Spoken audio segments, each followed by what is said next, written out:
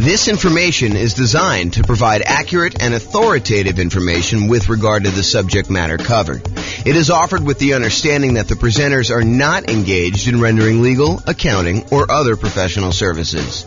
If legal advice or other expert advice is required, the services of a competent professional should be sought.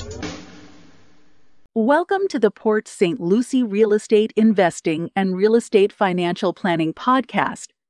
Learn all about investing in real estate in Port St. Lucie, Florida, with a combination of real estate financial planning and modeling with numbers specific to Port St. Lucie, plus syndicated, more generalized recordings of live and pre-recorded real estate investing classes, not all of them specific to Port St. Lucie.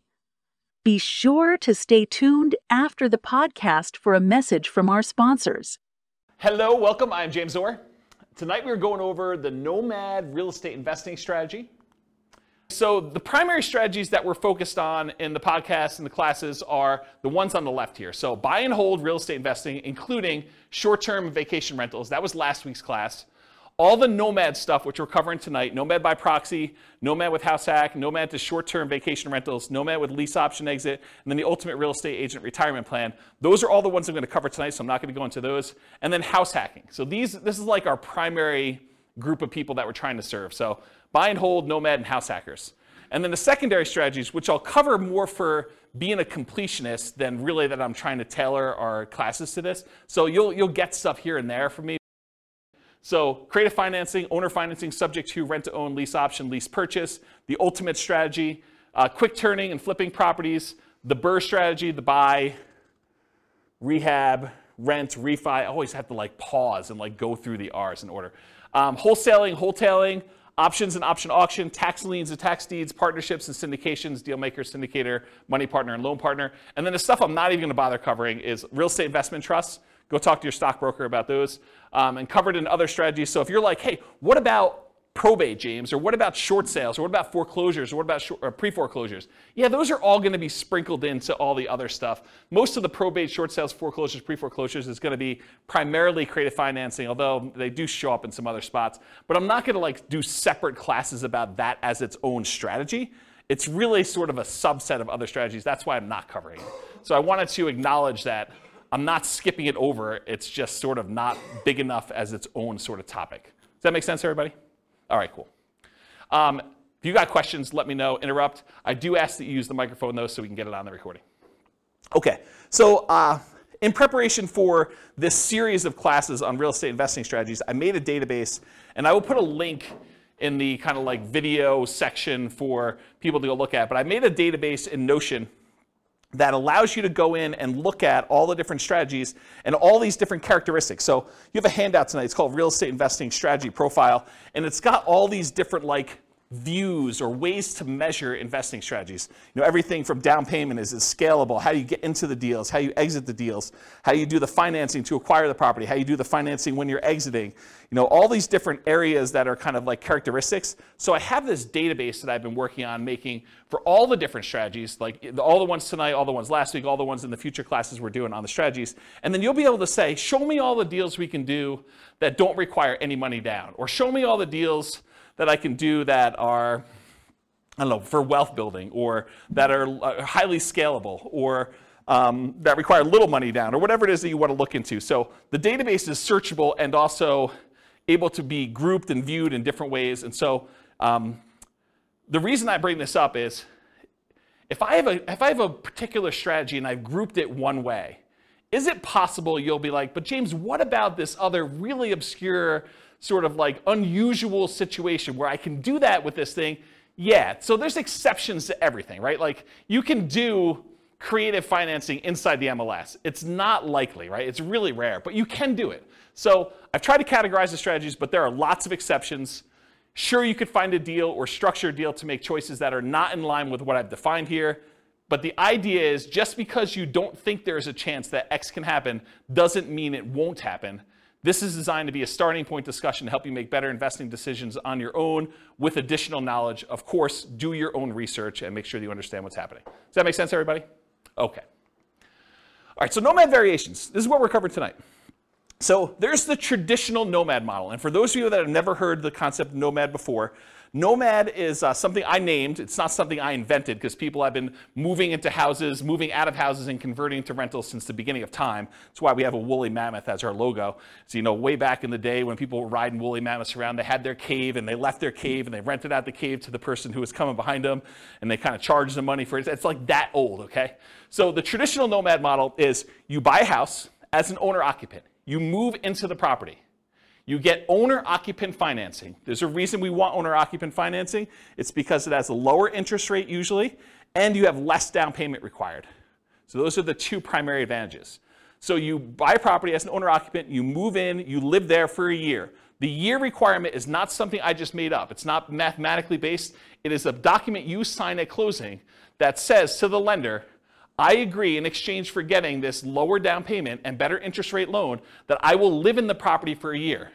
If your lender does not require that, you don't need to follow it. But almost every loan I've ever seen that is like a conventional type loan or FHA loan or VA loan has had this document in there. So you're not going to be able to just say, I'm only going to do a 3-month Nomad. I'm going to speed this thing up. I'm going to do 4 a year instead of 1 a year because James doesn't know what he's talking about. Nope, James does know what he's talking about. If he says a year, it's probably there in the document. So make sure you read it and you understand that if you actually don't live there for a year, you are committing loan fraud. You go to prison for that, okay? So do not commit loan fraud. If the lenders suddenly change it and they say, look, we require now that you live in the property for 2 years, I will start teaching 2-year Nomad. If they tell me 18 months, I'm going to teach you 18-month Nomad. They tell you 3 years, I'm going to teach you 3-year Nomad. Right now, they're telling me a year, so that's what I'm teaching you. You follow the obligations that the lender requires from you. You comply, okay?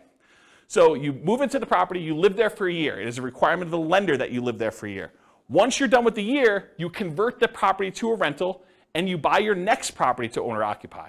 So really, if you had 2 down payments, if you had down payments for 2 20% down rentals, by doing the Nomad strategy, you could acquire 8 rentals instead.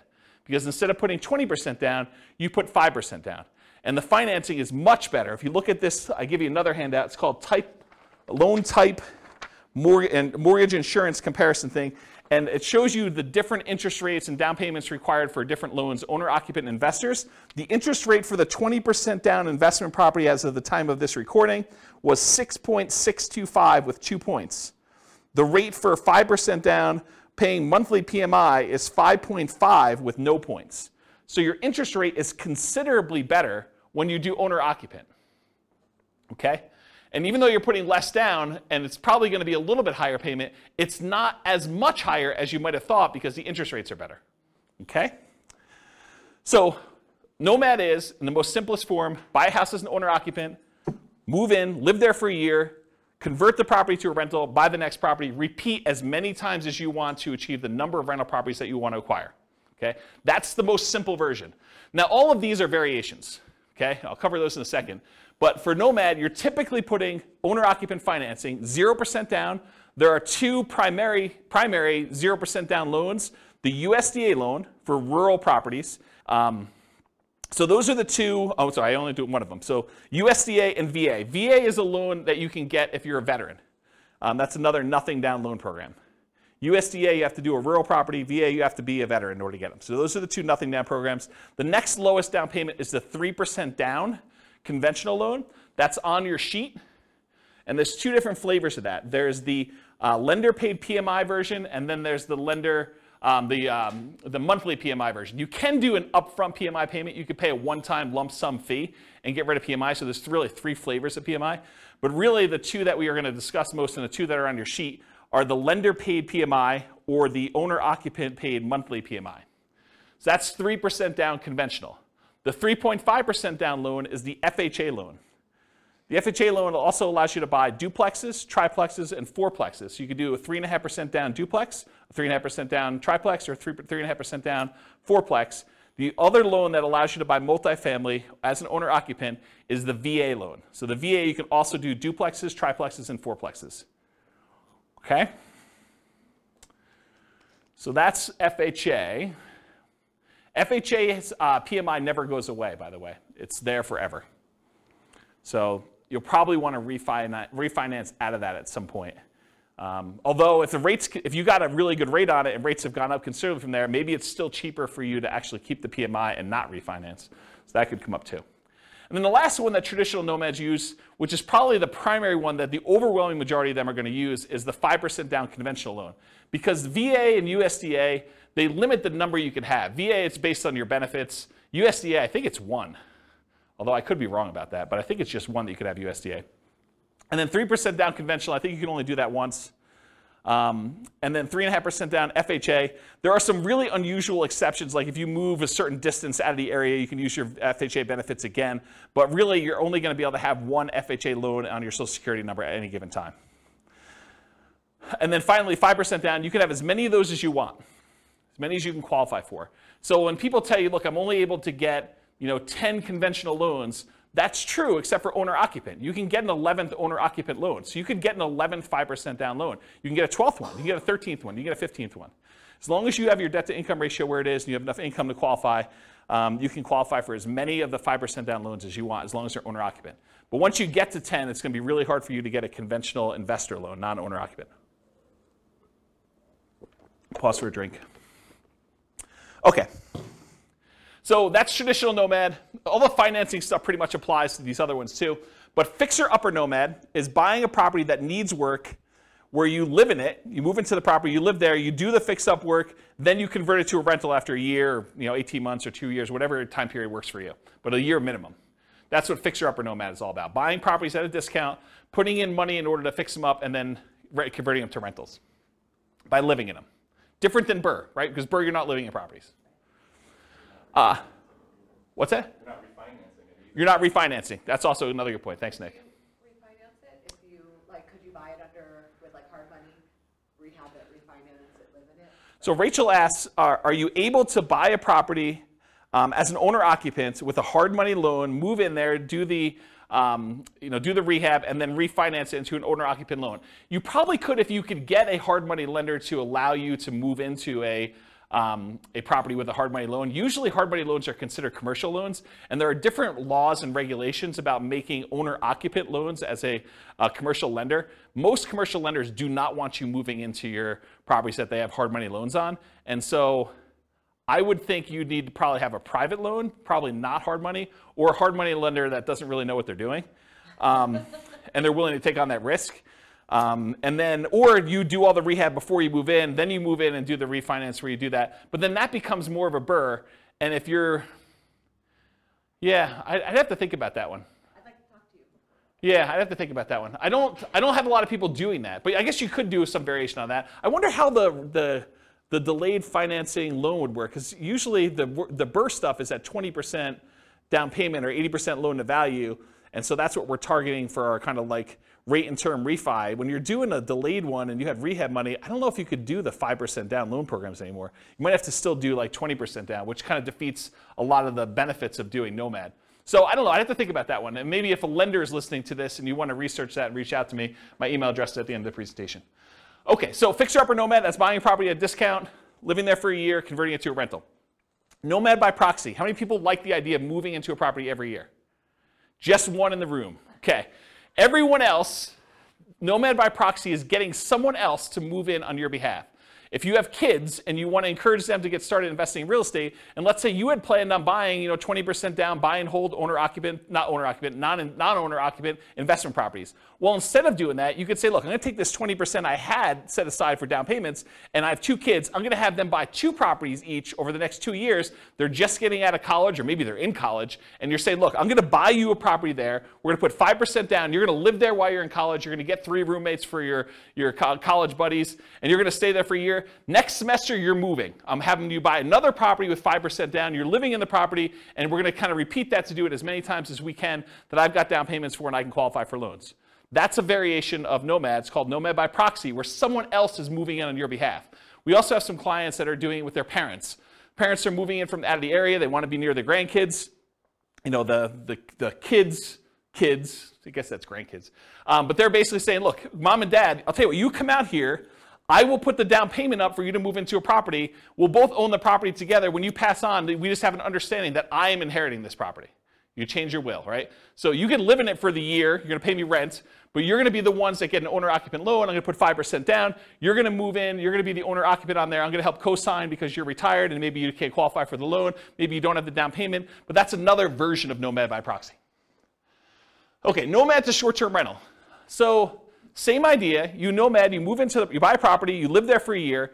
But at the beginning, bless you, at the beginning, you decide, hey, look, I'm not just buying a straight up long-term rental property. I want to find a property that has really good short-term rental or vacation rental properties where this would be a great vacation rental once I move out.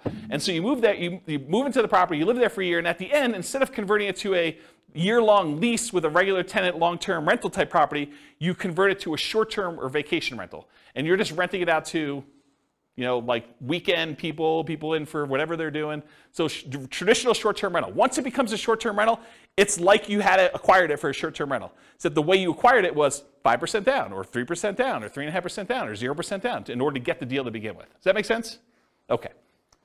Nomad with house hacking. So some nomads buy a property with the intention of having other people living in the same unit. The most common one is duplexes, triplexes, and fourplexes, where someone buys a duplex, they live in one half, and they rent out the other. That's the most traditional kind of house hacking thing, except with Nomad, you're buying the property with the intention of, after a year, I'm moving out, and I'm converting all of it to a rental. And then I'm going to buy my next property, and buy my next property, buy my next property. And most of the time, you're unable to do like sequentially a lot of duplexes, triplexes, fourplexes because you're limited in the loan types that allow you to do these multifamily. You can only do really one FHA. Maybe you get one, maybe your spouse gets another one. Maybe you get divorced, get remarried again, you get your next spouse to do a third one. Maybe you do something fancy like that, but for the most part, you're gonna be hard pressed to do more than 2 or 3 at most. I mean, maybe you have a VA benefits, you do your VA loan first, then you do your FHA loan, then your spouse does an FHA loan. Maybe if you and your spouse were military and you each got a VA loan, you each got FHAs, maybe you get to 4, but that's going to be really hard to do and very specific circumstances to do it. Okay, so that's basically, so the house hacking idea is you buy a property, usually it's duplex, triplex, or fourplex, you get roommates for the other units, but you can also do it if you buy a single family home and you want to rent out certain rooms. Or maybe you decide to get an RV, you live in the RV, you rent out the main house, you kind of live in the backyard or the driveway, you can get kind of creative with this idea. Or maybe you've got like a 3-car detached garage and you rent out the spaces. That's another version of house hacking, right? It's like renting out part of the property that you're living in is the definition of house hacking. Okay, so all those different variations exist, Nomad with house hacking. Then Nomad with lease option exit. So nomading, you move in, you buy the property, you move in, you live there for a year. At the end of the year, instead of converting it to a long-term, 1 year at a time lease, you say, I'm gonna go find a tenant buyer, someone who wants to purchase this property, but they need a year or 2 or 3 in order to get something in line in order to be able to qualify to buy it. Maybe it's enough down payment, or maybe it's time on their new job, or get their debt to income right, or their credit score up, or whatever. But they want to rent it from you for a year or 2 or 3 with the option to buy it from you from a year or 2 or 3 down the road. And so you buy a property, you live there for a year, then you find a tenant buyer instead of a regular tenant, and you actually lease option it to them where they give you an option fee, and then they lease it from you, and then they exercise the option at some point in the future. Or if they don't exercise the option, you get the property back, and you presumably find another tenant buyer to come in and eventually buy that property from you. One of the big benefits of doing this strategy is it can, in an ideal situation, it can eliminate the need for your second and third and fourth and fifth, so on, down payments. Because you can get an option fee from the tenant buyer that is coming in to lease option the property from you that is at least 5% that will cover your down payment on the property that you're moving into and buying. So you could, in theory at least, actually acquire the properties where you do, your option fee covers the down payment for property number 2, and then once you're in property number 2 for a year and you're going to lease option the next one, the option fee from property number 2 could be your down payment for property number 3 that you're buying, and do this. It makes it a lot easier if you at least have the down payment, so that you can front it and then you get it back after a year or 2. But you can technically, and lenders have told me they're able to do this, you can technically use that option fee if you get it in advance as your down payment for the next property. Okay. Oh, I'll add one more thing about this lease option thing, which will come up later tonight when I go over the other part of it. And that is, What do you do when the tenant buyer, what I call, pops out the property? They actually execute their option and they purchase it from you, and you walk away with a lump sum of cash. What do you do with that extra cash? Well, I usually combine this Nomad with lease option exit with an additional parallel path of you buying 20% down rentals or 25% down rentals with the extra money you have when they sell. Because you can only move in so often. You can only move in once a year, and eventually you'll have more down payment money than you need for doing Nomad. So eventually you probably will convert that money either in the stock market or something else, or you use it as down payments to buy 15% down, 20% down, or 25% down rentals. Does that make sense? Then you don't have to move into those. So you'd be buying 2 in a year instead of 1. And I did a whole class, I actually wrote a book on this, but I did a whole class on this strategy. I think I called it something like how to acquire a multi-million-dollar real estate portfolio starting with just $3,000. And the idea was the $3,000 covered you to buy a single property to start with, and then you used option fees in order to acquire the next ones doing lease option exits on all of them. And I gave away the book for Christmas one year. Do you guys remember what year that was? 2017, 2018? It was a long time ago, right? Before the bad times. Before the bad times. But I gave away that as a Christmas gift. And did you guys ever read it? I thought it was a pretty decent book when I wrote it. So if you could find, there's a class on that. I may have even taught it multiple times. I think I taught it multiple times. Anyway, that's the idea. So that's Nomad with lease option exit. And then the last one is, what if you were going to Nomad, but you got your real estate license? So instead of having to come up with 5% down, you come up with 5% down, but you get paid a 3% commission when you buy a property for yourself. And so really you're net out of pocket 2%. So you put 5% up, you immediately get 3% back, so you actually are able to acquire properties with less down.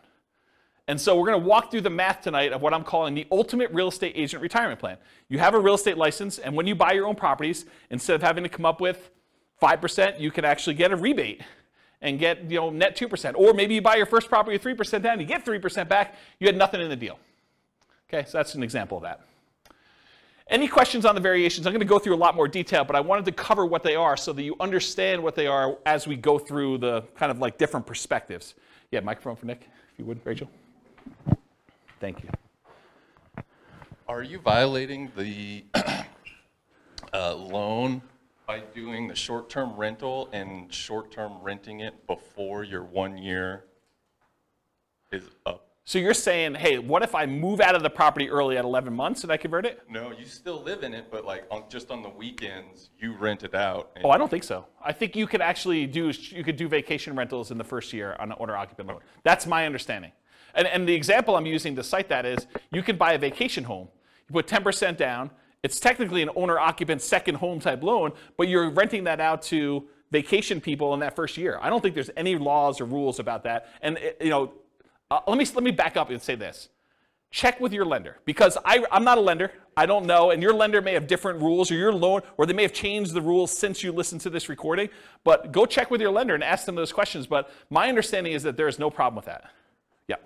Yeah, good question. All right, any other questions on these? You guys like this? Pretty cool. It's got a cool class. See? Check it out. All right, so now I'm going through this kind of like real estate investing strategy profile, and I'm going to just start talking about the different characteristics of this strategy and the kind of like where it lies. So is this a real estate investing strategy or a real estate entrepreneurship strategy? And I define the difference as this. When you're investing, your primary goal is to take money and get a return on that money.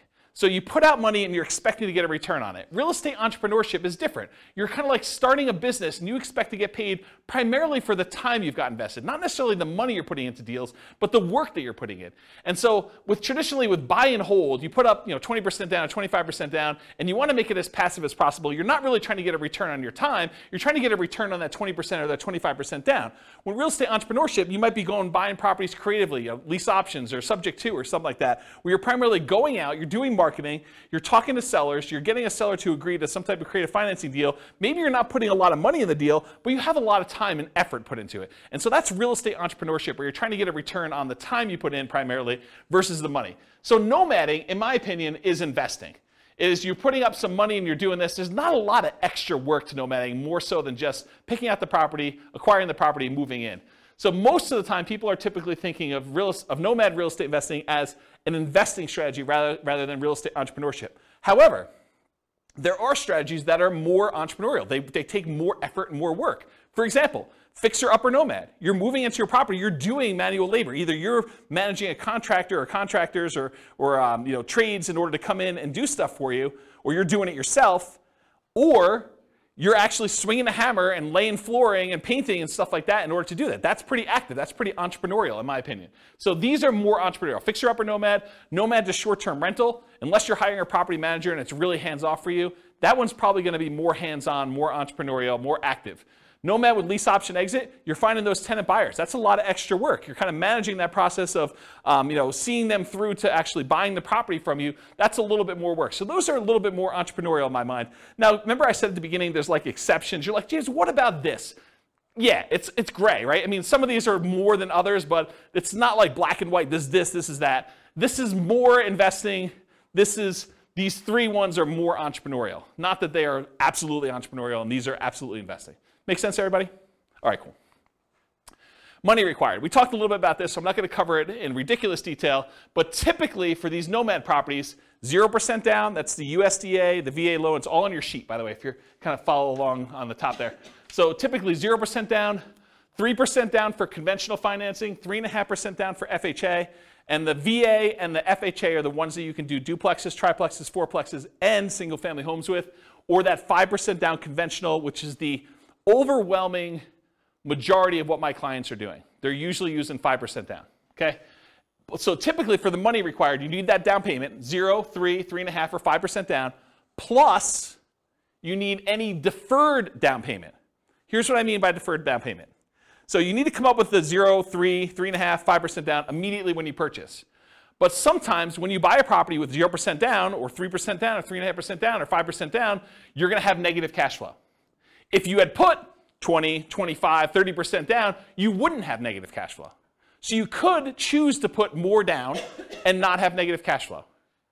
Or you could choose to put less down and have negative cash flow. So what is that negative cash flow really? It's deferred down payment. It's the money you're paying monthly instead of coming up with an extra $60,000, $70,000, $80,000. So are you okay with $200 a month negative or $500 a month negative instead of $60,000? And the $200 a month negative may be for a year, 2 years, 3 years. So the idea is that instead of coming up with the $60,000 more for down payment to have break even or positive cash flow, you could say, I'm willing to pay this $200 a month because I only needed to come up with 3% down or 0% down or 5% down or 3.5% down in order to acquire this property. So for money required, you need the initial down payment, 0, 3, 3.5, 5%, plus any deferred down payment, aka negative cash flow, plus reserves. Right? You're not going to do this kind of real estate investing without having adequate reserves. All right, so those are the three sources of money that you need to do these types of deals. You might also see less frequently when you're doing nomad by proxy, when you're the one moving in but someone else is providing the down payment. So you might actually be the one moving into the property, but your parents are doing the down payment for you. Or you're the grandparents and your kids are providing the down payment for you. So you might not need that money. You might use a lease option, non-refundable option fee, deposits on properties, that you're moving out of as the down payments for purchasing the next property with Nomad with lease option exits. We talked about that before. You get the option fee after the year for that person to become a tenant buyer, move into the property with the right to buy it from you. And that option fee is usually non-refundable. It's negotiable, but it's usually non-refundable. And so you get to use that without having to worry about having to come up with it again. And it gets, in most cases, it is applied as a down payment toward their purchase. Okay? So talk to your lender about how to structure that correctly for you. But when you're doing these things as far as money required, you may not need the down payment if you're using the option fee from the tenant buyer to provide your down payment for the next one. Although it's much easier if you have the down payment and you just get reimbursed, right? From just a logistics, mechanical way of it works. If you've got the 5% sitting around, knowing that after you close, you're going to get that back, a lot easier to structure than having to get it in your hands before the tenant buyer moves in, before you actually close on the loan, because what do? Do you go under contract when you don't have that in your hand? That's kind of iffy, right? I mean, you risk your earnest money. It's a little harder to structure that way. You can, but it's harder. Or rebate on down payments with that ultimate real estate agent retirement plan. Instead of having to come up 5% down, you come up with the 5%, but you immediately get 3% back. Or putting more down or buying all cash. So you don't have to do 5%. Most of the time we do because we want to have good reserves and use that money for additional down payments elsewhere, or additional investments elsewhere. But you could decide to put 20% down, move into the property, and do Nomad that way. Just most people are not. Or if you want to buy all cash, you could do that too. There's another little variation here for Nomad to short-term rentals. If you're doing that vacation rental thing, technically you could do a vacation home. It helps if it's, I think it's probably required actually, that it's in another geographic location for that second home, and for those you put 10% down. So you can get another vacation home and wherever you want to vacation, you vacation in it, a couple weekends a year, and then you rent it out short-term rental for the rest of the time. So you could do that also, usually in parallel for that second home. Any questions on these? Cool. Credit required. So this is traditional owner-occupant financing. You got to qualify for an owner-occupant loan. So you must, I think I hit this home. Did I not cover this? You must move into the property or you're committing loan fraud. Is there anyone confused about that? You got to move into the property, otherwise it's loan fraud. So, and if you're doing Nomad by proxy, somebody has to move into the property. And don't think, I'm going to fix this. James doesn't know about this. No, James has looked at this for a long time. He has not found a way around it. If you think you found a way around it, you can try to reach out to me and tell me, but I'm going to tell you it's probably loan fraud, okay? So you got to move into the property you're committing loan fraud. Usually you're required to live there for a year based on a document that you sign at closing to get your loan. Now there are exceptions to this. You get divorced, I think that's an exception. If you get transferred for work, I think that's an exception. But there are not that many exceptions to this. So, what? My lender calls it a life-changing event. Okay, so for the microphone, Nick says his lender calls it a life-changing event. That is one of the ways to get out of it. You can't just say, I don't like my house anymore.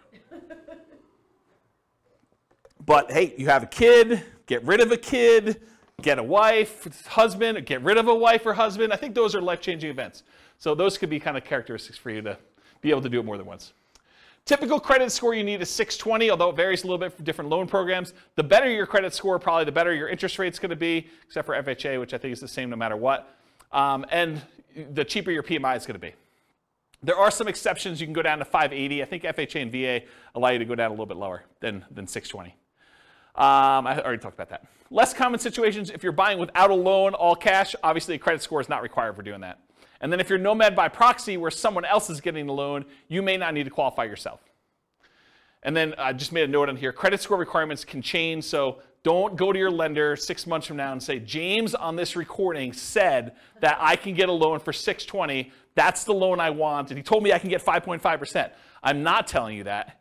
Go talk to your lender, find out what the then current credit score requirements are, and the then current interest rates, and the then current down payment requirements are. I'm not guaranteeing that you can go get loans for these things. Okay, skills required. So what do you need, what skills do you need in order to do Nomad? Nomad's a weird one because it's sort of like very similar to buy and hold in a lot of ways. But there are other investing strategies where you need a lot more or a lot different skills in order to do this. But for nomading, the primary skills are you need to analyze deals. You need to make sure that this is going to be a good rental once you move out. You need to find cash flowing deals. You need to find a property that makes sense for you to buy. You don't want to just buy anything. And I think that's probably one of the bigger mistakes is people buy properties that they primarily, bless you, they primarily want to live in, but that may not make the best rentals. I think there's a little wiggle room there, but you don't go buy your dream house that would never make a good rental just because you can. Okay, so you need to find decent cash flowing deals. Another skill is acquisition financing, getting your owner-occupant loan, understanding how that works. That's a skill you need. And then property management. Once you convert it to a rental, you need to be able to manage the property. So property management is another skill. Now, the skills of property management can vary depending on which strategy you're doing. If you're managing them yourself, that's one strategy. If you're hiring a property manager or a company, that's a different strategy, right? You need the skills of managing a person then, or a company or a team, versus the skills of actually finding tenants, screening tenants, evaluating tenants, lease presentation, ceremony, all that stuff, and then kind of like property management, overseeing repairs and all that, and turns and those things. They're very different skill sets depending on which one you want to do. And then the third version of the skills of property management is doing short-term rentals. Doing short-term rentals is different than regular property management. It's also different than hiring and managing a property manager. So just realize that they can be different flavors of what property management means. And then additional skills may be required for variations like lease options. Right? Understanding that lease options require some additional levels of education and expertise. You need to understand what they are, how they work, paperwork, how your attorney recommends you do them, so on and so forth. Okay, stability. So this was This was a email I got probably like, I don't know, 3 months ago, 6 months ago now.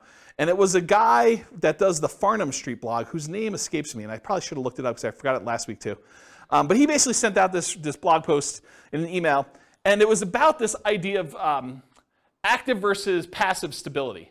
And the basic concept is something is considered passive if you do it, and then you don't have to do anything to it anymore. It's sort of like it'll take care of itself. But then there's this idea of active stability where you actually have to keep doing something to something, or it'll blow up or destroy you or kill you or whatever it is, or it'll kind of eat up, your investment or do poorly for you. And so real estate on a whole is very active, right? If you don't do anything with your property, even if it's vacant land, if you don't pay your taxes on it, they're going to come and they're going to take the property, right? They're going to do your foreclosure, they'll have a tax lien or tax deed sale, and you'll lose the property. So it's very active. But even within the active part of it, there's some variations. For example, if you go get a 30-year amortizing loan, that's more passive than getting a interest-only loan that has a balloon, right? If you don't really do anything with the loan, over 30 years, that thing will pay off, right? You're just making the payments every month, that'll pay off. Whereas with an interest-only loan with a balloon, you might make payments for 10 years, but at 10 years, you got to take an action, because there's a balloon that says the balance is due at 10 years. So if you don't do a refinance or sell the property, you're going to have a real problem. And so can you see that doing an interest-only loan with a balloon is more active than a 30-year amortizing loan that is more passive? Even though both of them are really active. You got to do stuff with them, right? So I started thinking about this idea of stability in real estate investing. So even more active than passive are fixer-upper nomads. Got to do the work, got to get in the property, got to do everything you need to do there. Nomad to short-term rental. You got to kind of manage the short-term rentals or manage a manager doing that. And then Nomad with those lease option exits. That is more active than a traditional Nomad just rent it out long-term. Okay? So those are the more active versions of this. And then I have a little thing over here of just about like the difference between active and passive. You can read through that if you want to. Any other questions? Sweet. Am I going too fast? Okay, good. I'm going to take a drink though. Scalability.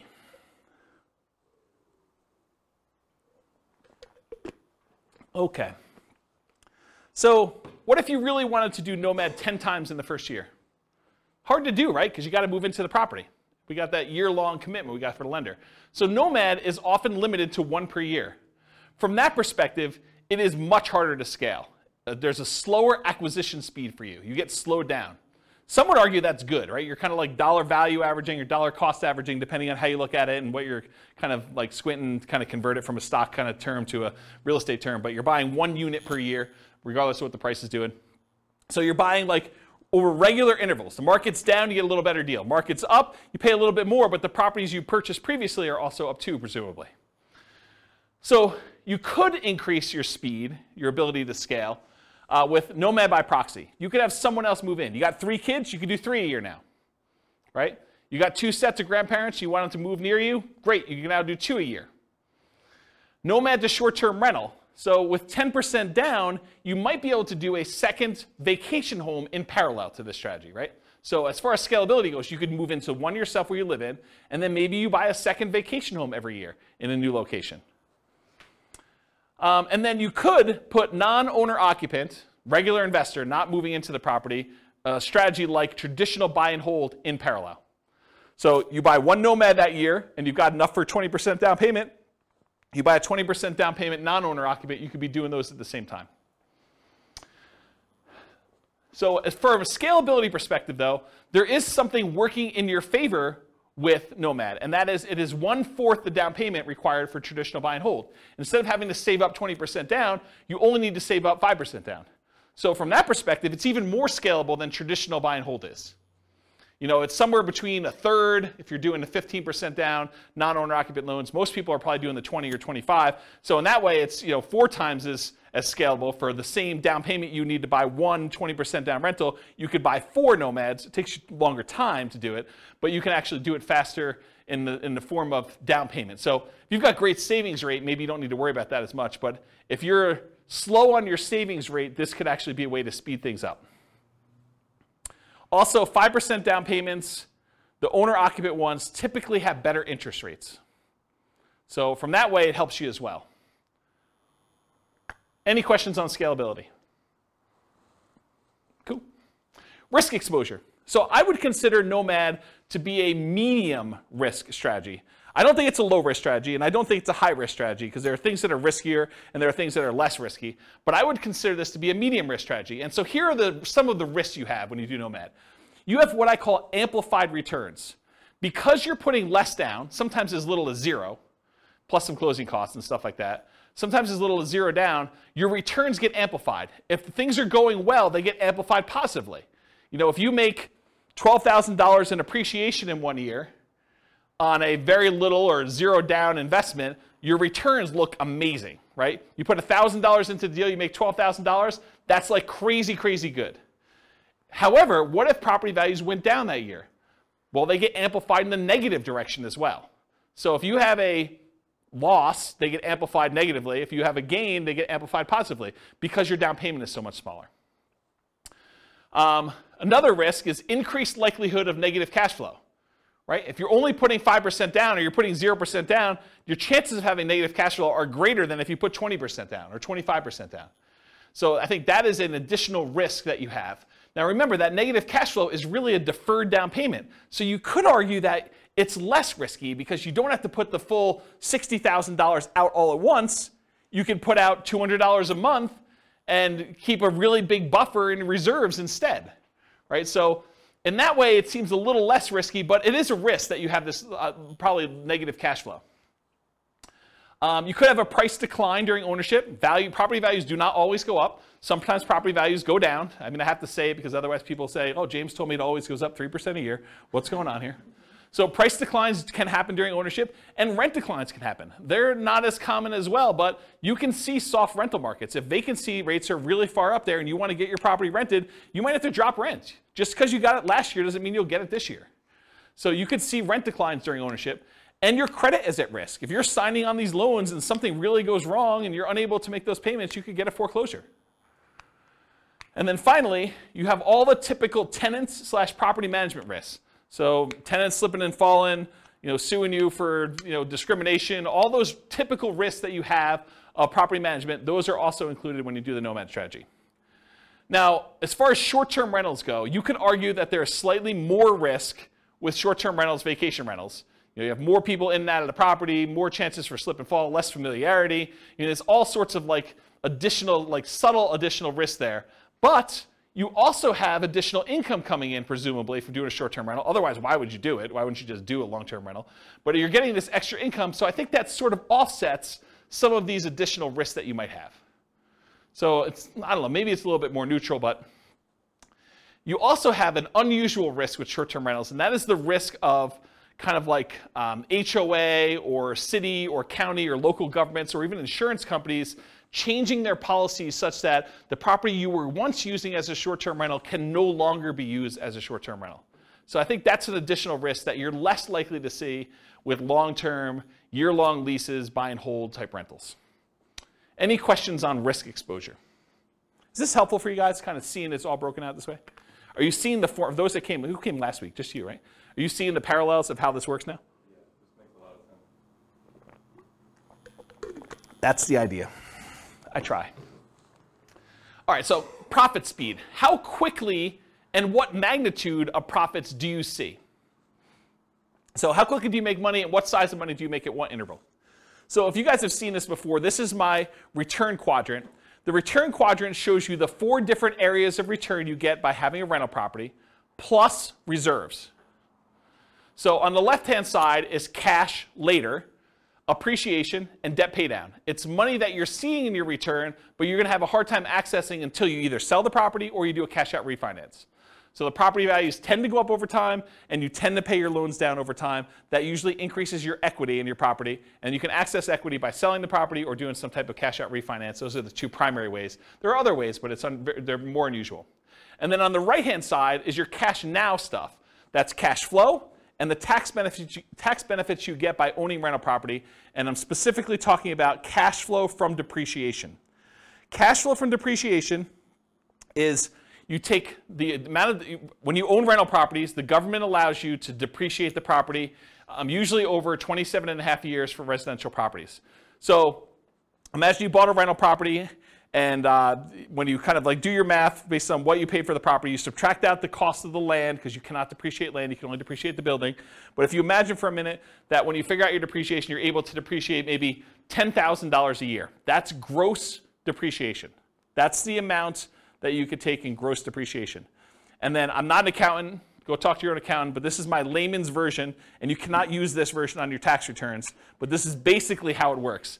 If you make $100,000 a year and you have $10,000 in gross depreciation by owning a rental property, then you're only paying taxes not on the $100,000, you're paying taxes on the $90,000. So what you really end up doing is you save $10,000 of taxable income. So if you take that $10,000 in taxable income and you multiply it by your effective tax rate, which is a conservative way to look at it, then that is the amount you have in cash flow from depreciation. That's the amount you did not need to pay in taxes at the end of the year, or the amount that you could take by adjusting your exemptions on your job income and take them with each paycheck. Okay? So let's say your tax rate was 20%, you had $10,000 in gross depreciation, you multiply 20% times the $10,000, you now have $2,000 a year that you're getting in cash flow from depreciation. You can either get that back at the end of the year instead of having to pay taxes on it, or you can adjust your exemptions. That's exemptions, right? That's what it's called, Denise? Withholdings, that's it. So whatever it is on your tax return, where you actually are saying, I don't need to pay in as much tax because I keep getting a refund at the end of the year, so let me pay in less.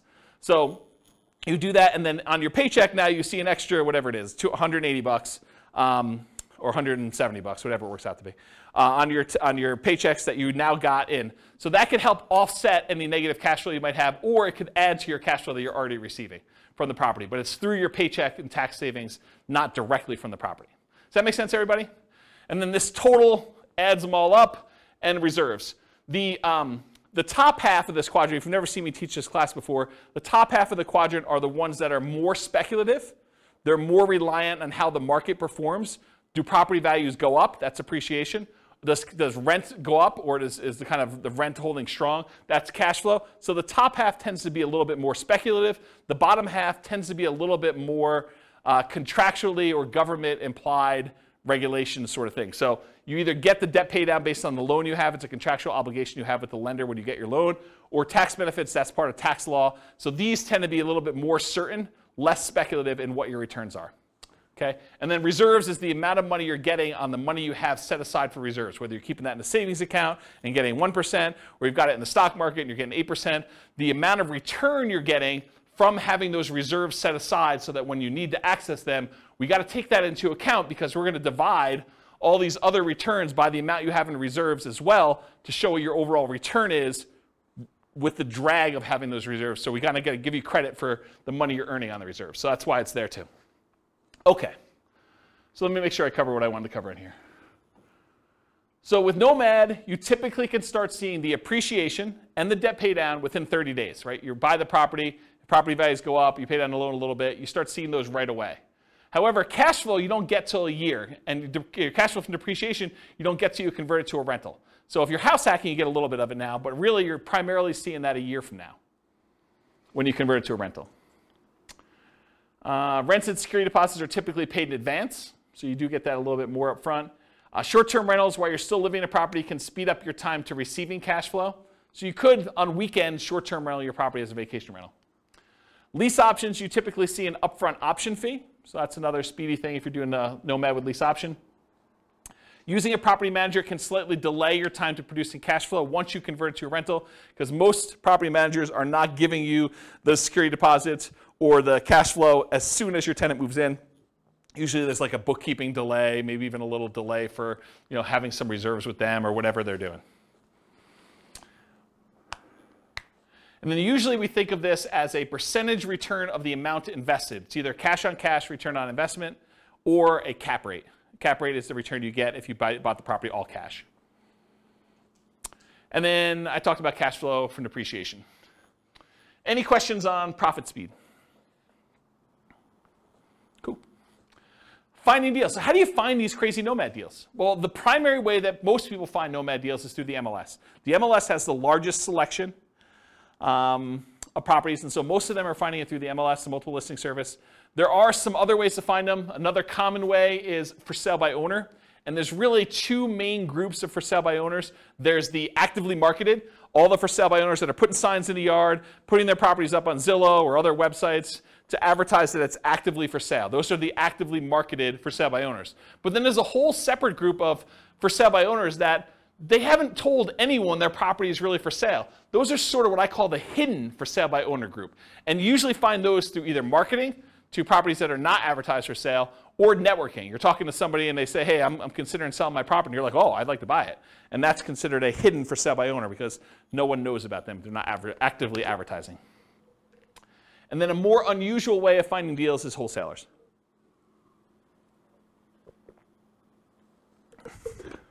Okay. Any questions on finding deals?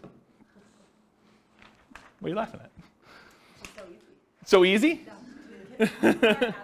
Oh. I mean, this is not intended to be a class on finding deals. This is the class on everything Nomad. I can't teach the 2-hour class on finding deals within it.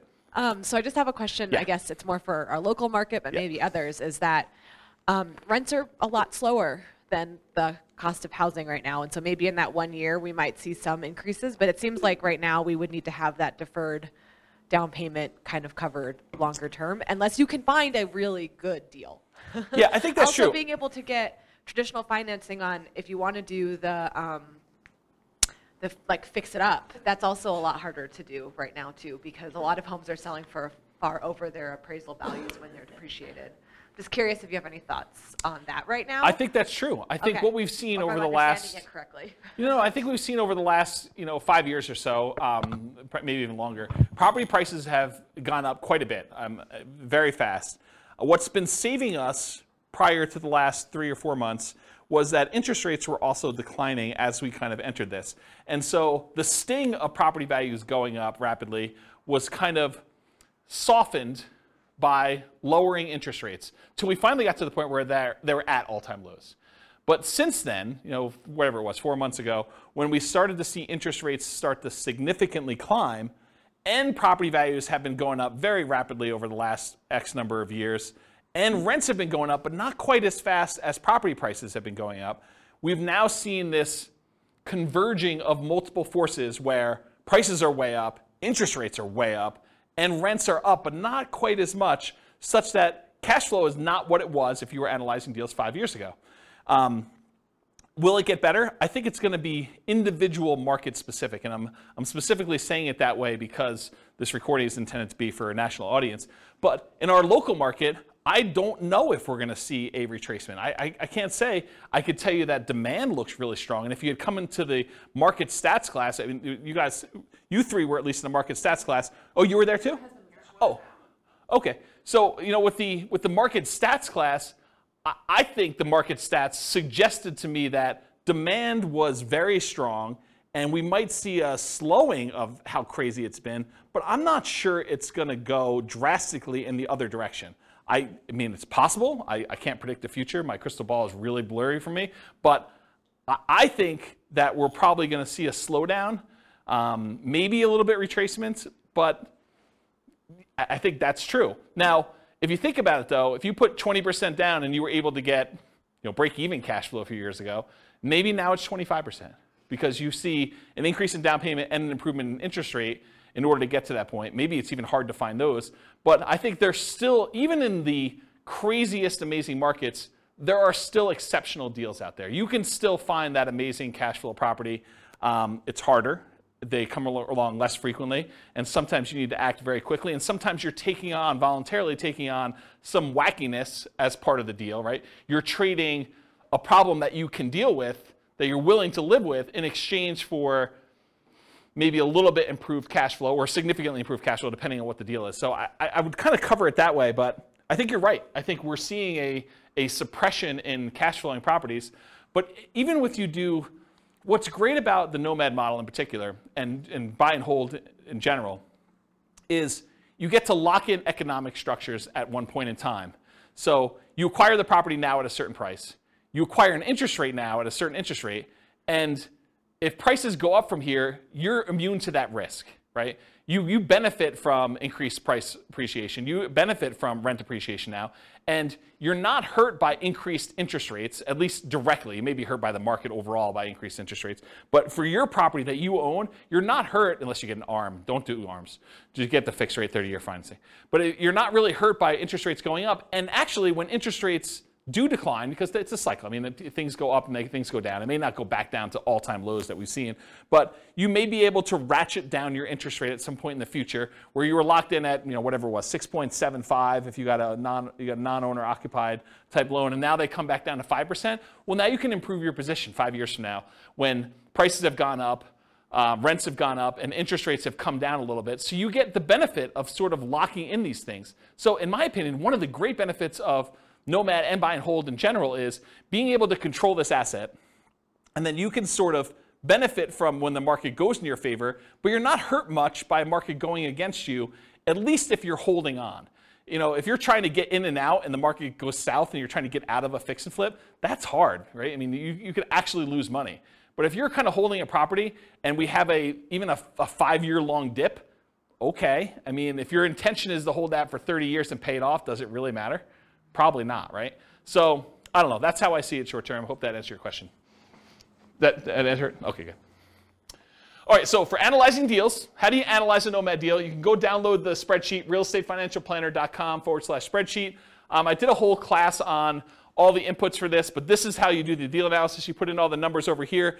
And the one thing I will say about Nomad is when we analyze a Nomad deal, because you're living in the property for the first year and then you're converting it to a rental in year 2, we just assume that we're analyzing it in year 2.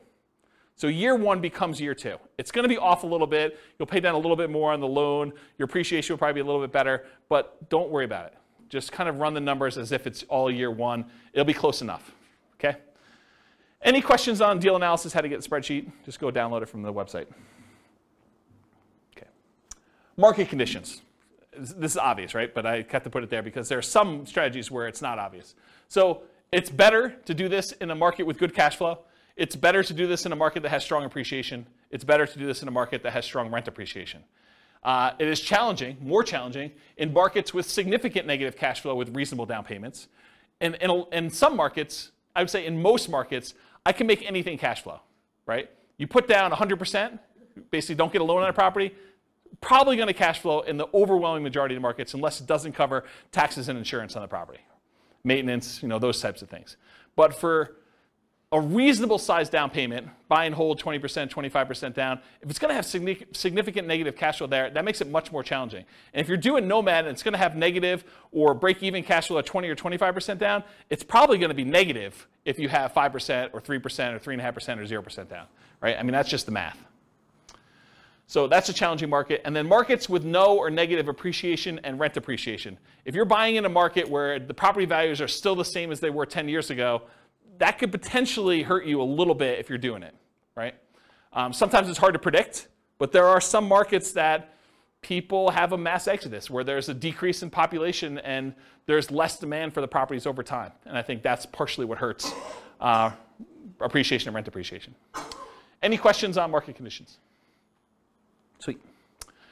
Accessibility, availability. So how plentiful are these deals? In many markets, there are plentiful deals you can select from the MLS.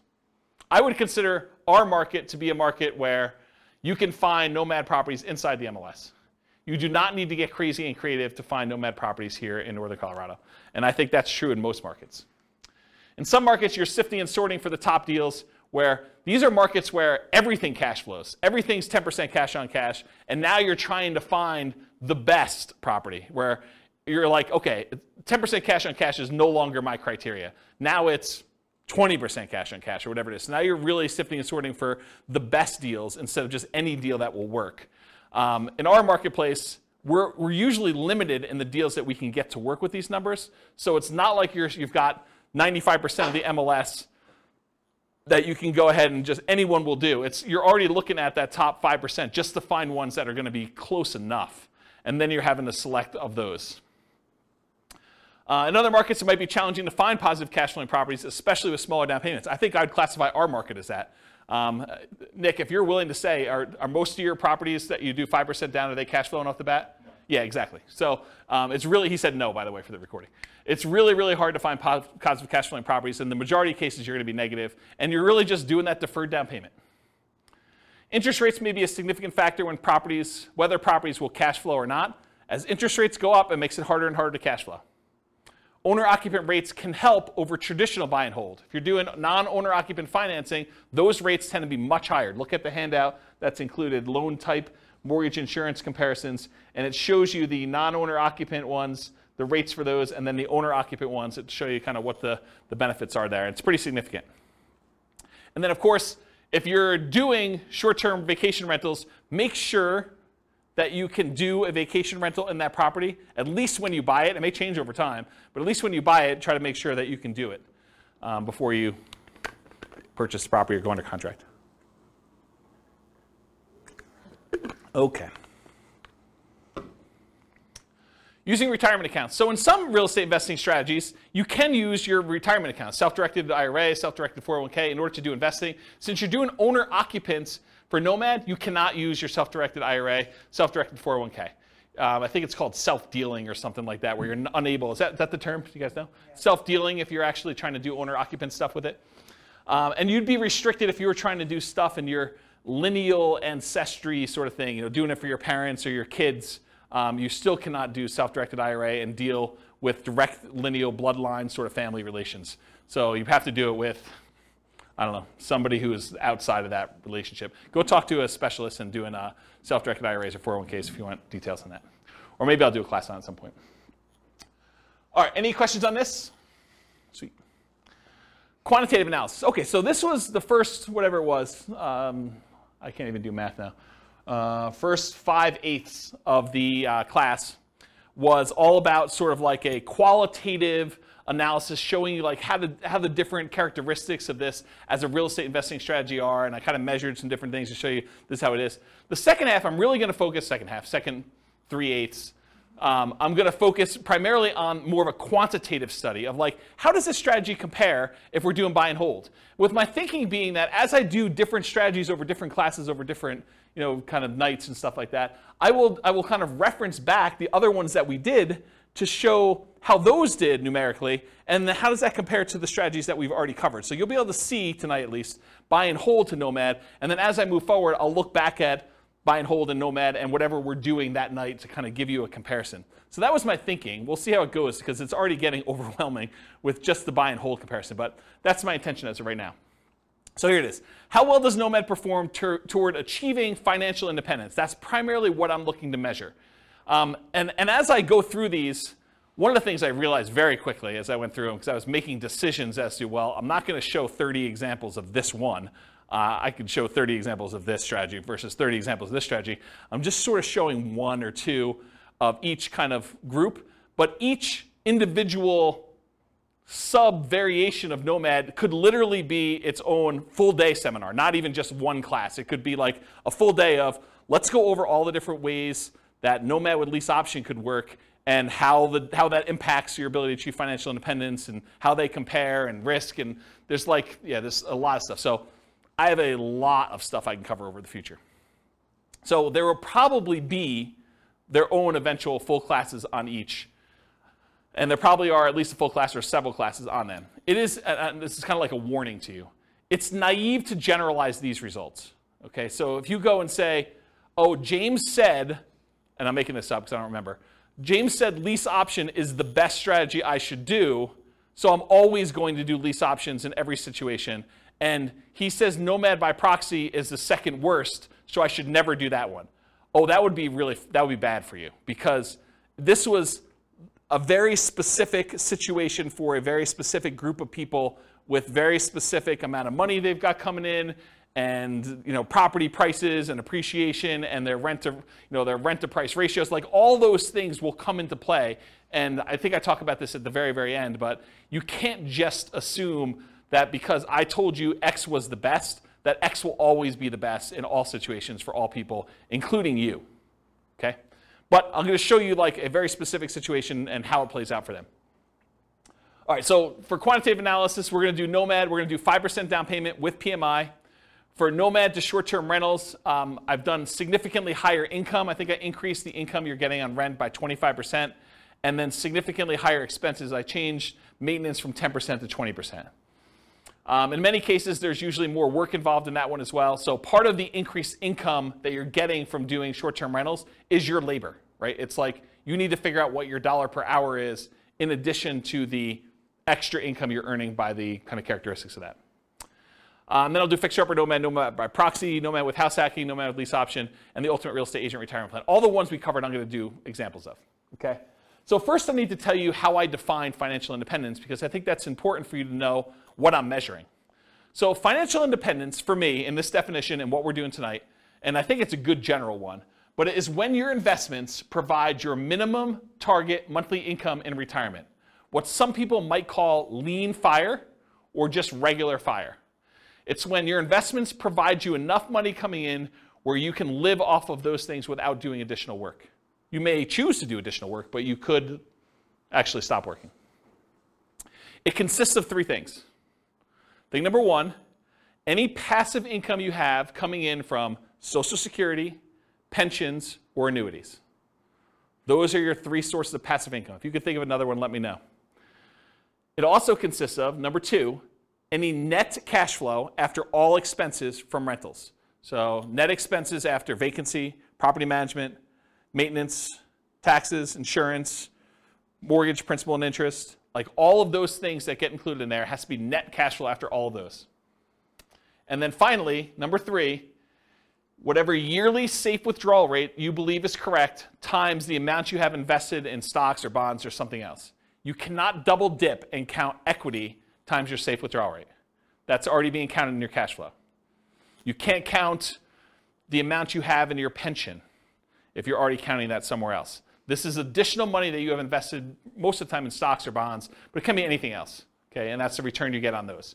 So it's three things: that passive income from Social Security, pensions, and annuities, net cash flow from rentals, and then your yearly safe withdrawal rate on any invested assets, okay? Those are when the sum of all three of those, when those exceed your minimum target monthly income in retirement, you meet the definition of being financially independent. That's my definition for tonight. Any questions on that? Cool.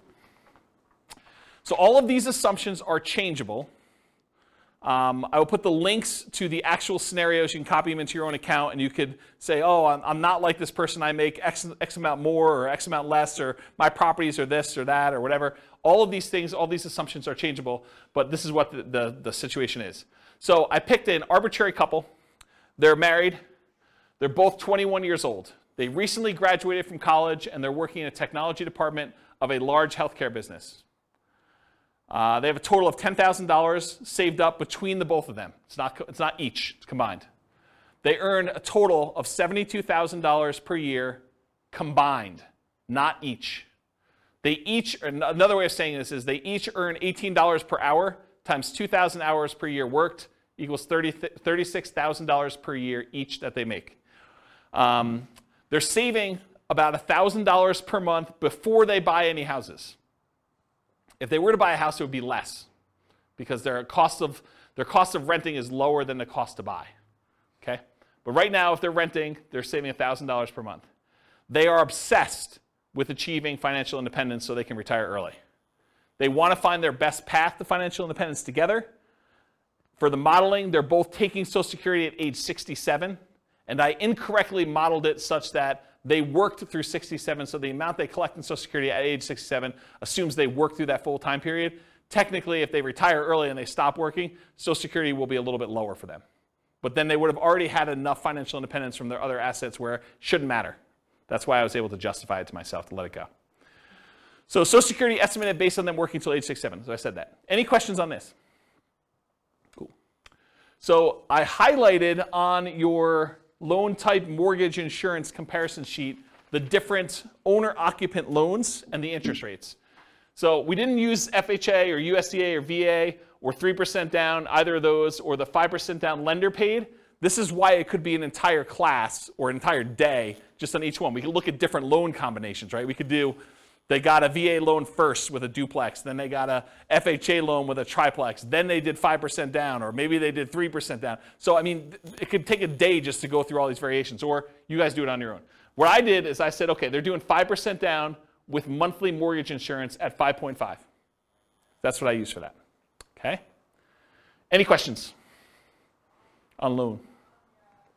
Okay, these are more changeable scenario assumptions. I said, let's model this for 60 years, 720 months. I went and I looked up what their kind of like generic effective income tax rate would be for earning that $72,000 a year. 17.85% is what their effective income tax rate would be for that. I assumed it's a 3% inflation rate for the entire period. You know, we're seeing a higher than inflation right now. Maybe it'll be lower in the future. Maybe it'll be 3%. Who knows? The Fed's stated ideal inflation rate is 2%, for those that know. We assume 5.5% mortgage interest rate, owner-occupant rate with 5% down. I assume they're using a 4% yearly safe withdrawal rate. So any extra money they have invested in the stock market, I'm using 4% safe withdrawal rate to see if that contributes to them achieving financial independence. So they'll have their rental property income from the stuff they're doing with rentals, but any extra money they have set aside, we can use that towards seeing if they qualify for being financially independent. They need $5,000 minimum target monthly income in retirement in today's dollars. That does adjust up with inflation over time. So 10 years from now, it's not $5,000, it's whatever it is, $6,000 and change. I'm guessing, I don't know if that's the exact number, but it goes up over time. So the kind of like hurdle, the threshold for them to be considered financially independent is getting harder and harder the longer they wait. Another way of saying that, okay? And why did I use $5,000? They make $6,000 a month. 6 times 12 is 72, right? So why am I using $5,000 here for minimum target? Because they're saving $1,000 a month. So this is sort of like the money that they're living on. When they're finally financially independent, they're retired, they don't have to save that $1,000 anymore. Okay, so we're saying that they only need $5,000 to be considered financially independent. And just arbitrarily, I said that $10,000 is their ideal lifestyle. So we'll see, maybe not tonight, but we'll see in other things that I do when they achieve $10,000 as an ideal target monthly income retirement as another chart. Any questions on these assumptions? Sweet, take a drink.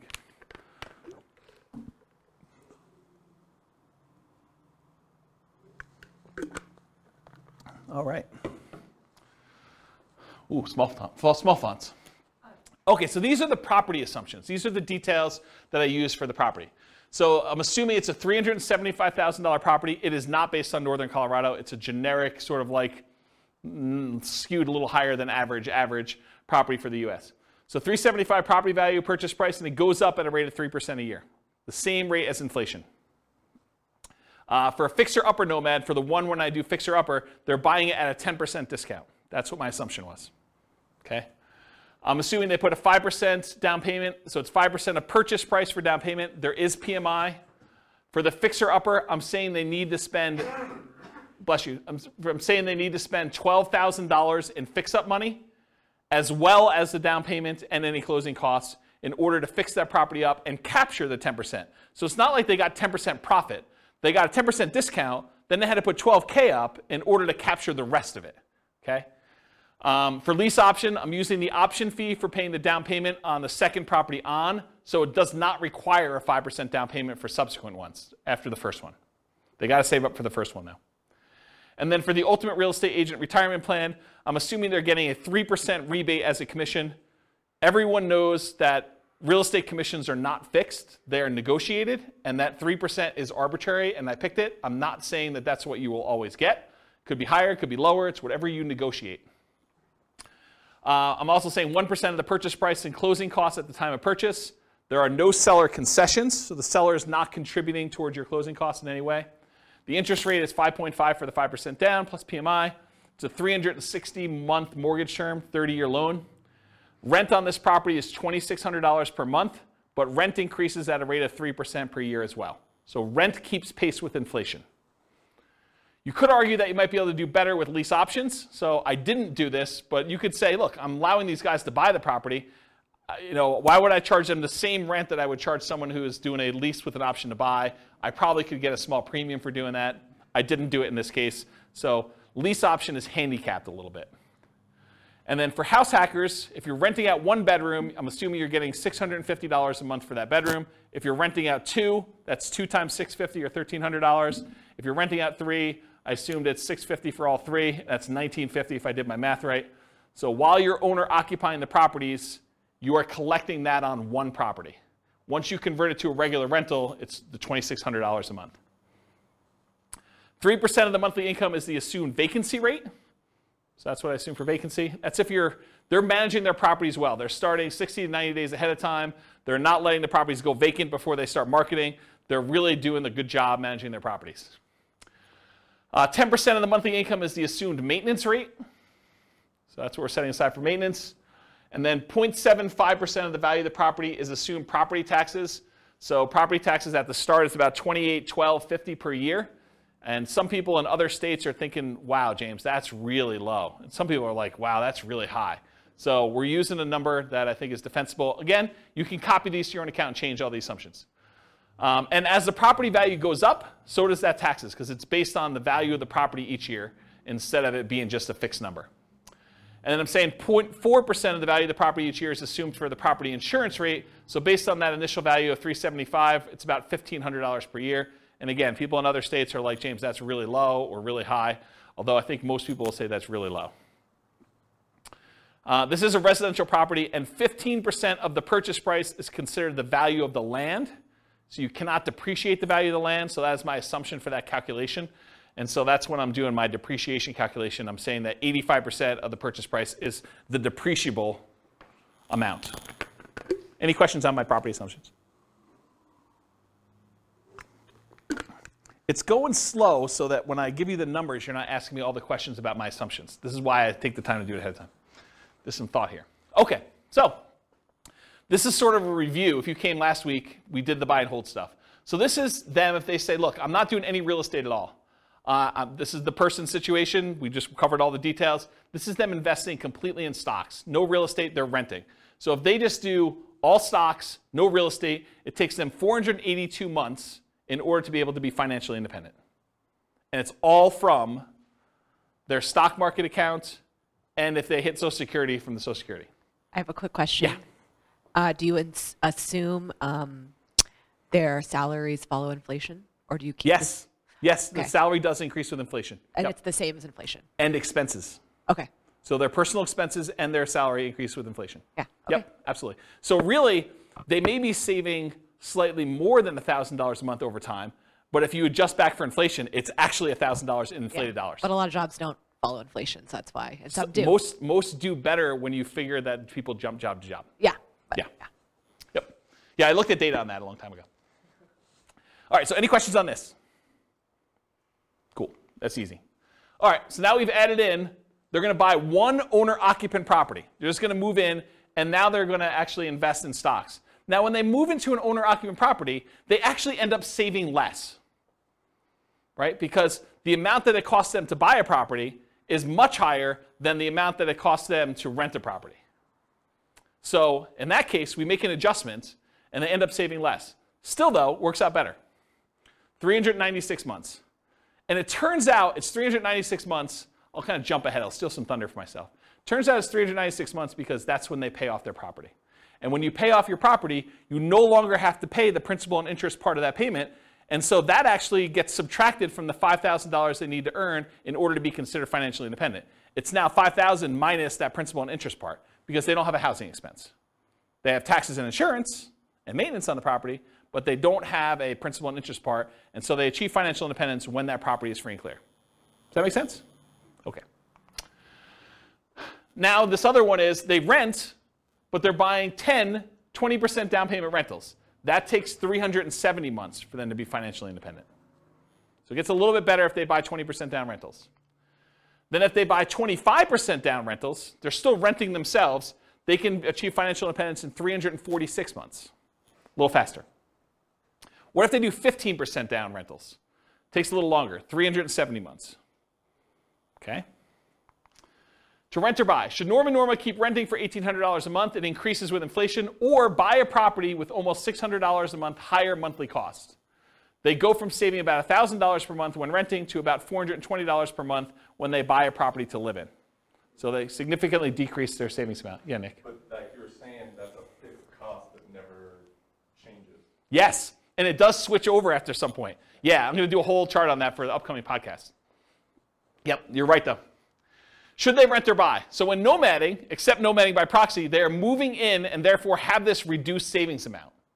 Right? So when they do nomad, they're buying a property to live in, and so they're not saving $1,000 a month anymore. Now they're saving less, like $420 a month. And as they buy more and more expensive properties, it may even get worse. Right? So will it matter? Like, is that going to really hurt them? We're going to find out. So now I've said, what if they buy their one owner occupant, then they do 20% down payment rentals? Well, that actually increases to 394 months. What if they buy one owner occupant, then they do 25% down? Same thing, 394 months. Huh, that's weird. They're the same amount for buying 20% or 25%. What if they do one owner occupant, then they buy 15% down rentals? Huh, that's also 394 months. Why are all three of those 394 months? Well, I told you. It's because that's when they pay off the house that they lived in. So they were getting close, but then once they pay off their house, everything goes off. It's like they achieve it instantly then. Make sense? So that's what I say here. Basically, all these are really, really similar. That's when they pay off their houses. Okay, let's talk about Nomad. So they're going to do 10 Nomad properties. 9 of them will be rentals. The last one they're going to live in.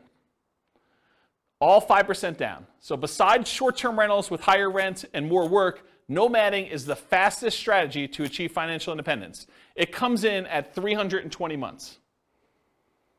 Okay? So 320 months is how long it takes when you nomad.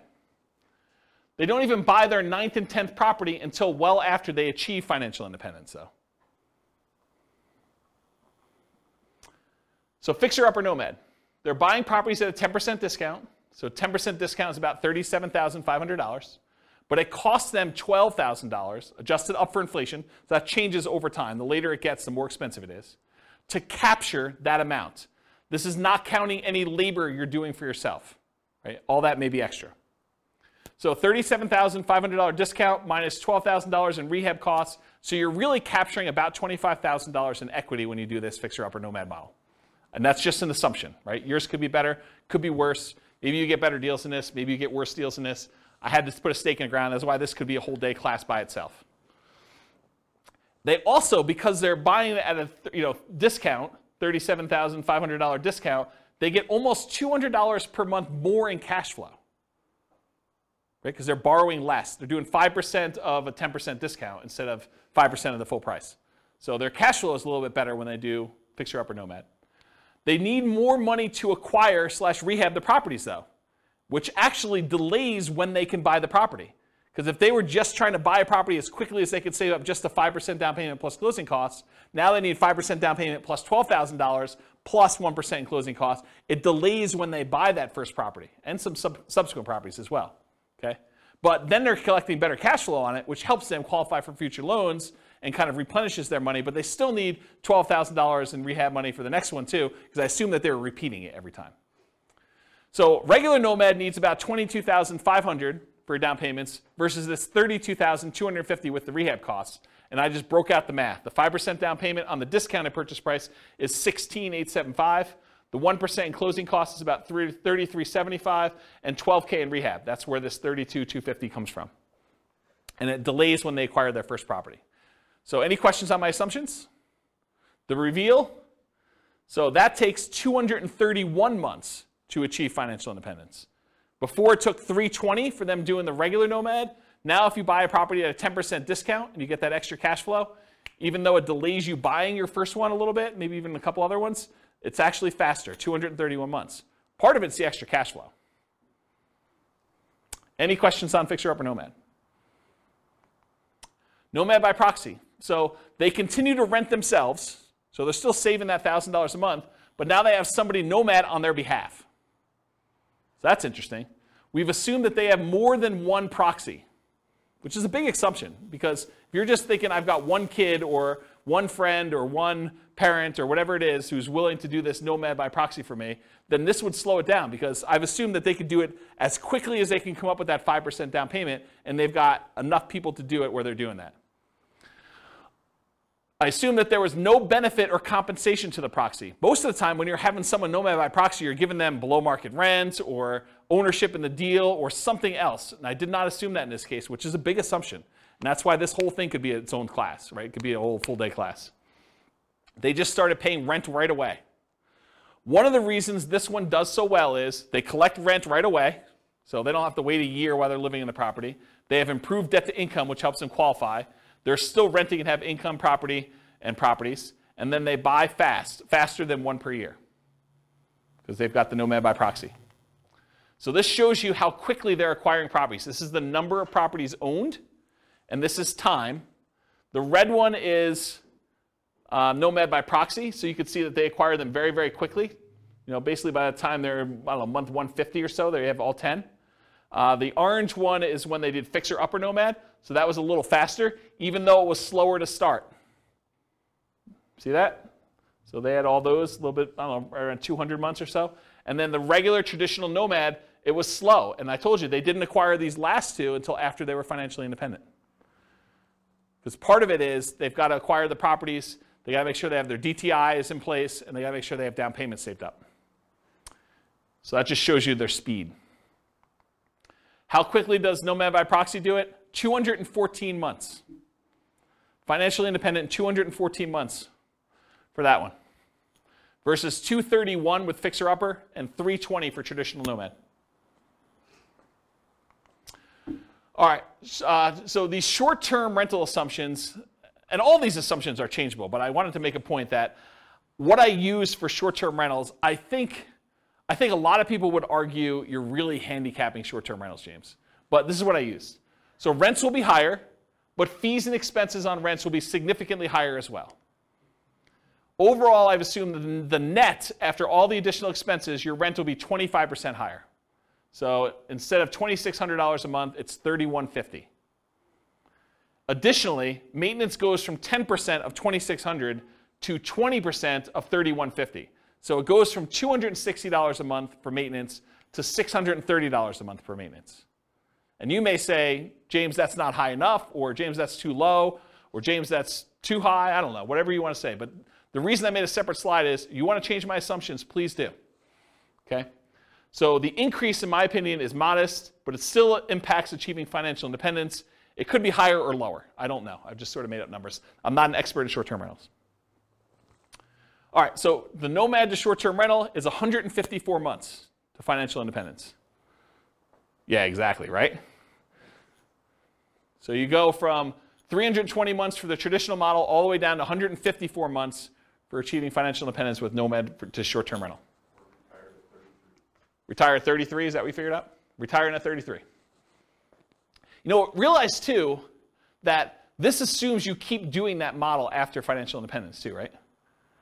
Because you're basically assuming you're continuing to get that. We could model it and say, once you achieve financial independence, let's go ahead and go to long-term rentals to make this more passive and see how that looks. Or once you get to the point where your long-term rentals would support you at 100% of your minimum target monthly income retirement, then convert it back to long-term rentals and reduce the workload. But otherwise, you're being active, right? This is more like a part entrepreneur business for that. Okay. Nomad with house hacking. So essentially the same as getting a side hustle. I want to stop and make a point about this. If you get a roommate and you're collecting $650 a month from that roommate, mathematically, it's the same as you getting a $650 a month extra job, right? You're just getting extra money coming in. It counts as a side income. So when I model it, I literally model it as an extra income. That you're getting $650 a month as an extra income source. That's how I plug it in. So I just have the income starting at month 33, which is when they buy their first property. It takes them a while to get to the point where they can afford the first property, 33 months. So I have it start at 33. And I ran 3 different scenarios, with 1 roommate, with 2 roommates, and with 3 roommates, just to see how the difference worked out. So with 1 roommate, it's an extra $650 per month. With 2, it's $1,300. With 3, it's $1,950.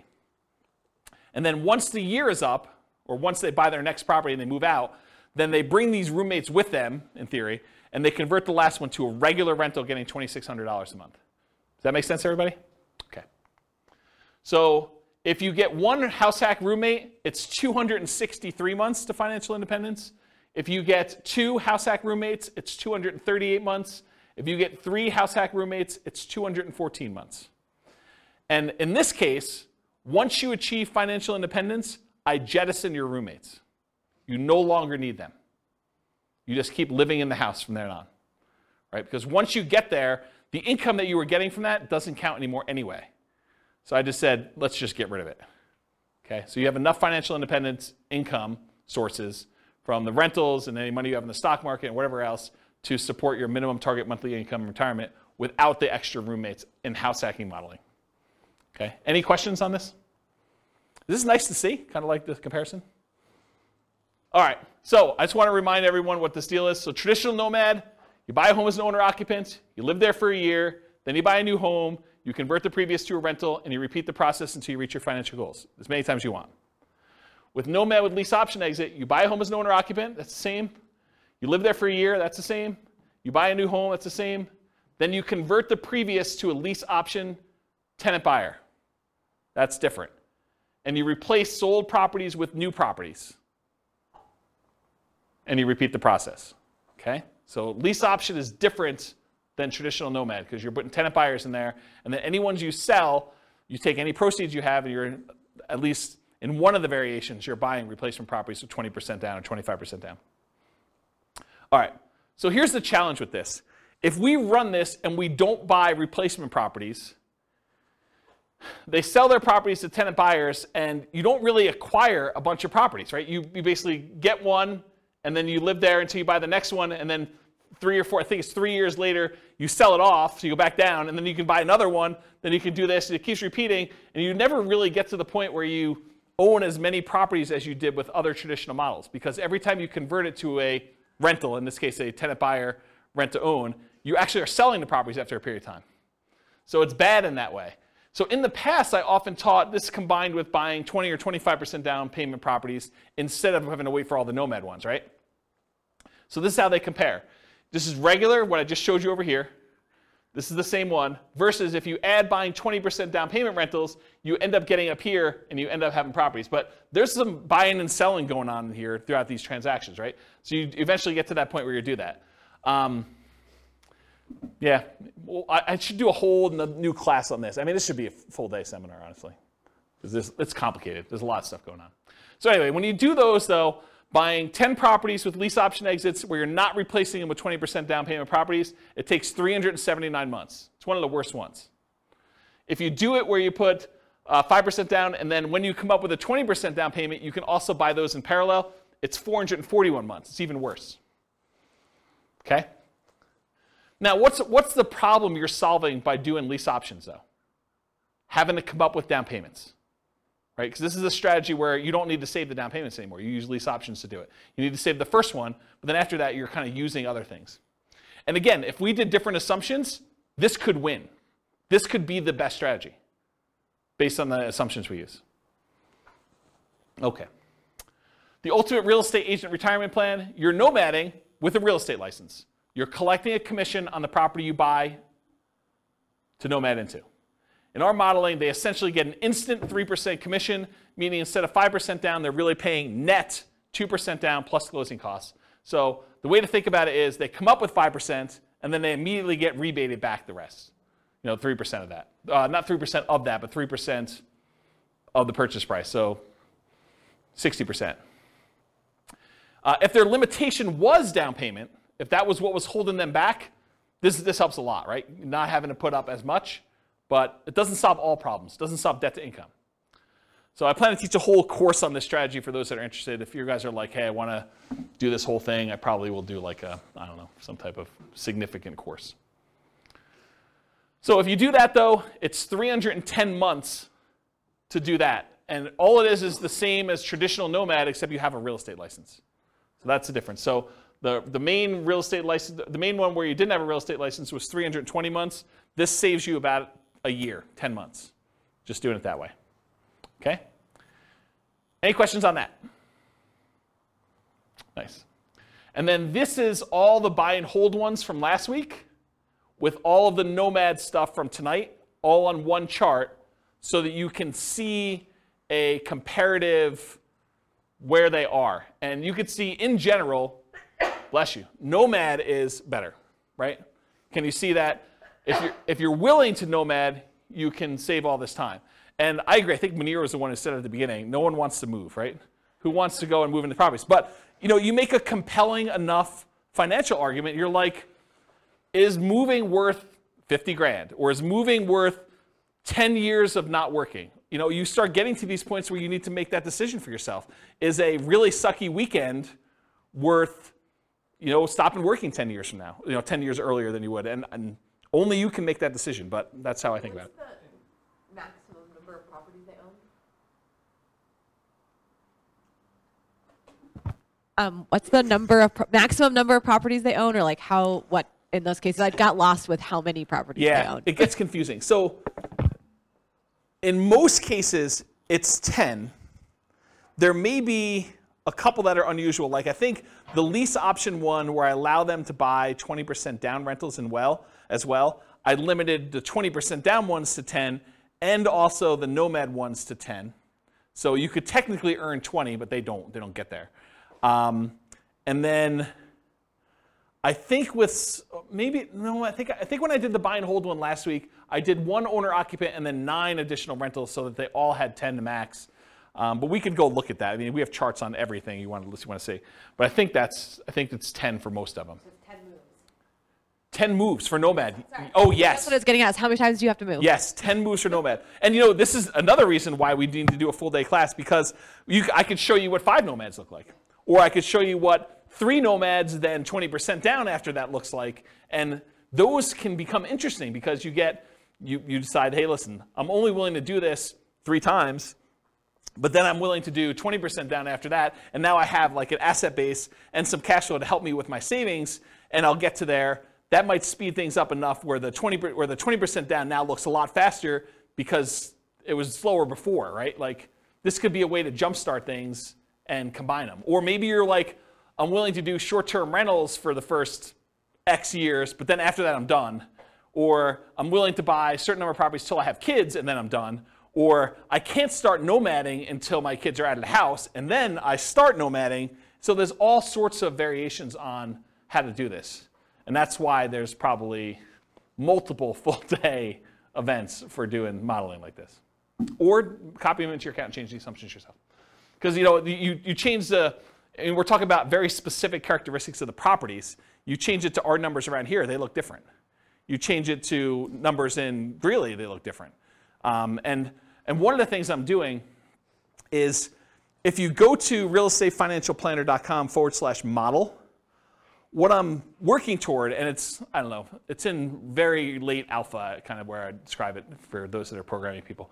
I'm actually taking 300 market data sets, what the price and rents and taxes and insurance and maintenance and all that stuff is for 300 different markets, and running them through literally 100 different scenarios. 15% down rentals, 20% down rentals, 25% down rentals, Nomad, house hacking Nomad, ultimate real estate agent retirement plan, like house hacking, like all of these different variations. Or, what if I get, 25% more income, or what if I get $100 per month more rent on properties, or $100 less in rent on properties, or what if I hire a property manager or don't hire a property manager? What if I do all these other things? And so there'll be like 100 variations that compare themselves to each other based on that city's specific numbers.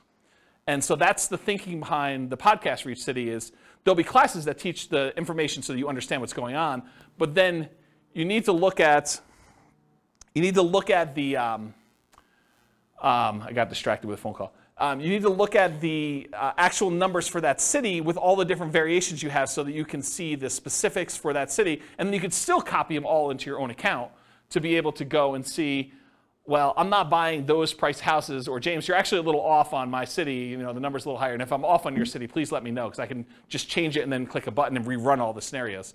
That's why I'm writing the code to do that. I don't know why I was telling you this story, except there's a lot of variations if you want to do it, and it's specific for each city. I think that's where I was going with that. So, any questions on this? I think there's one slide left. All right, in conclusion, assumptions for modeling matter a lot. right? You change one little thing, it's like the butterfly wings flapping and all that other stuff, right? I mean, you make one little tweak here, and that cascades out over 720 months, and you doing certain things. Should you pay off properties early? Like you could decide to do that too. Or what if you got better than the assumptions I used in the stock market? Or what if you're afraid of the stock market and you're keeping this in savings accounts? All these things matter. And so I think changing all those things can matter a lot.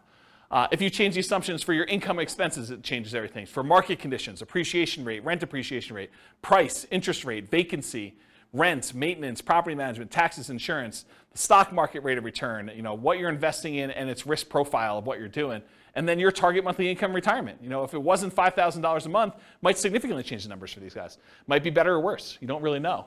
The safe withdrawal rate you use. I mean, if you're using 4% or you're using something much more conservative because you're afraid of stock market stuff and you want to be conservative there, that could limit your ability to achieve financial independence or change the numbers or characteristics. So the strategies that work best in that market may differ. So you shouldn't use the numbers from tonight as like a fixed thing, but I think it's instructive to see how I set it up and what the assumptions were and kind of how they relate to each other for one particular person with one set of assumptions in the one market. You got to do the math for your own stuff. And then I mentioned the website, realestatefinancialplanner.com/model, and then just pick your city. And I think I did a whole bunch of, I think I did 305 cities or something like that. It was about 300. And so you can go look at those and see like how they all work. Do you have a question? Sorry, I really like numbers. So I'm just curious in your assumptions. You don't talk about health insurance benefits? It's included in personal expenses. And personal expenses. So my question is, that can change when you have employment versus not. Does that change in your calculations, or do you keep it? It's easy to do, right? So I'm just saying, in your modeling, can you change that? Yeah, and I'm going to tell you how to do it right now, right? So we said when they achieve financial independence is when their income emits $5,000 a month. Yeah. So if they're working and it's $5,000 a month, maybe for the retirement one, we say it's now $550 or $6,000 or whatever it is, right? So you just change what you need to have in retirement. And I did a class earlier this year where I had you walk through, it's the budgeting class. I made a budget spreadsheet. And it's a special budgeting spreadsheet because most budgets allow you to kind of do a budget for today, right? They kind of do that. My budget spreadsheet had all the different things that you'd have as income and expenses. It mostly does expenses, income on the right-hand side. But it does mostly expenses. But then it has 3 columns. Bless you. It has column number 1 for what's your current stuff. Like, what are you spending money on now?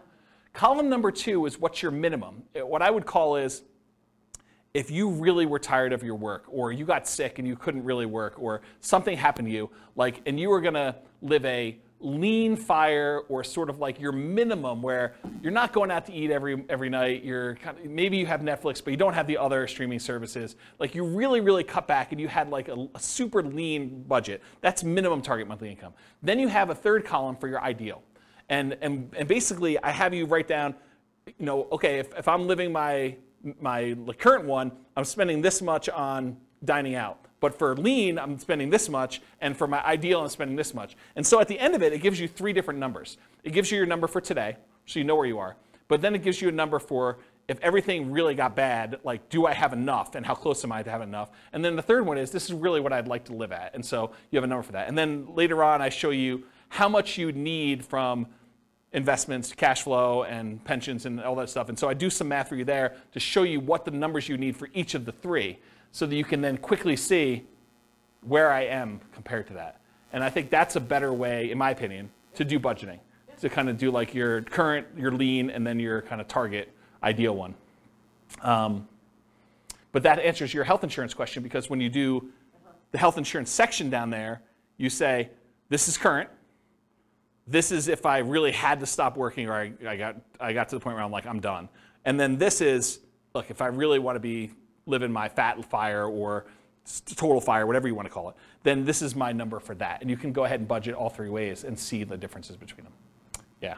So that sort of answers your question about how to do it, right? Yeah, totally. Yeah. Okay, cool.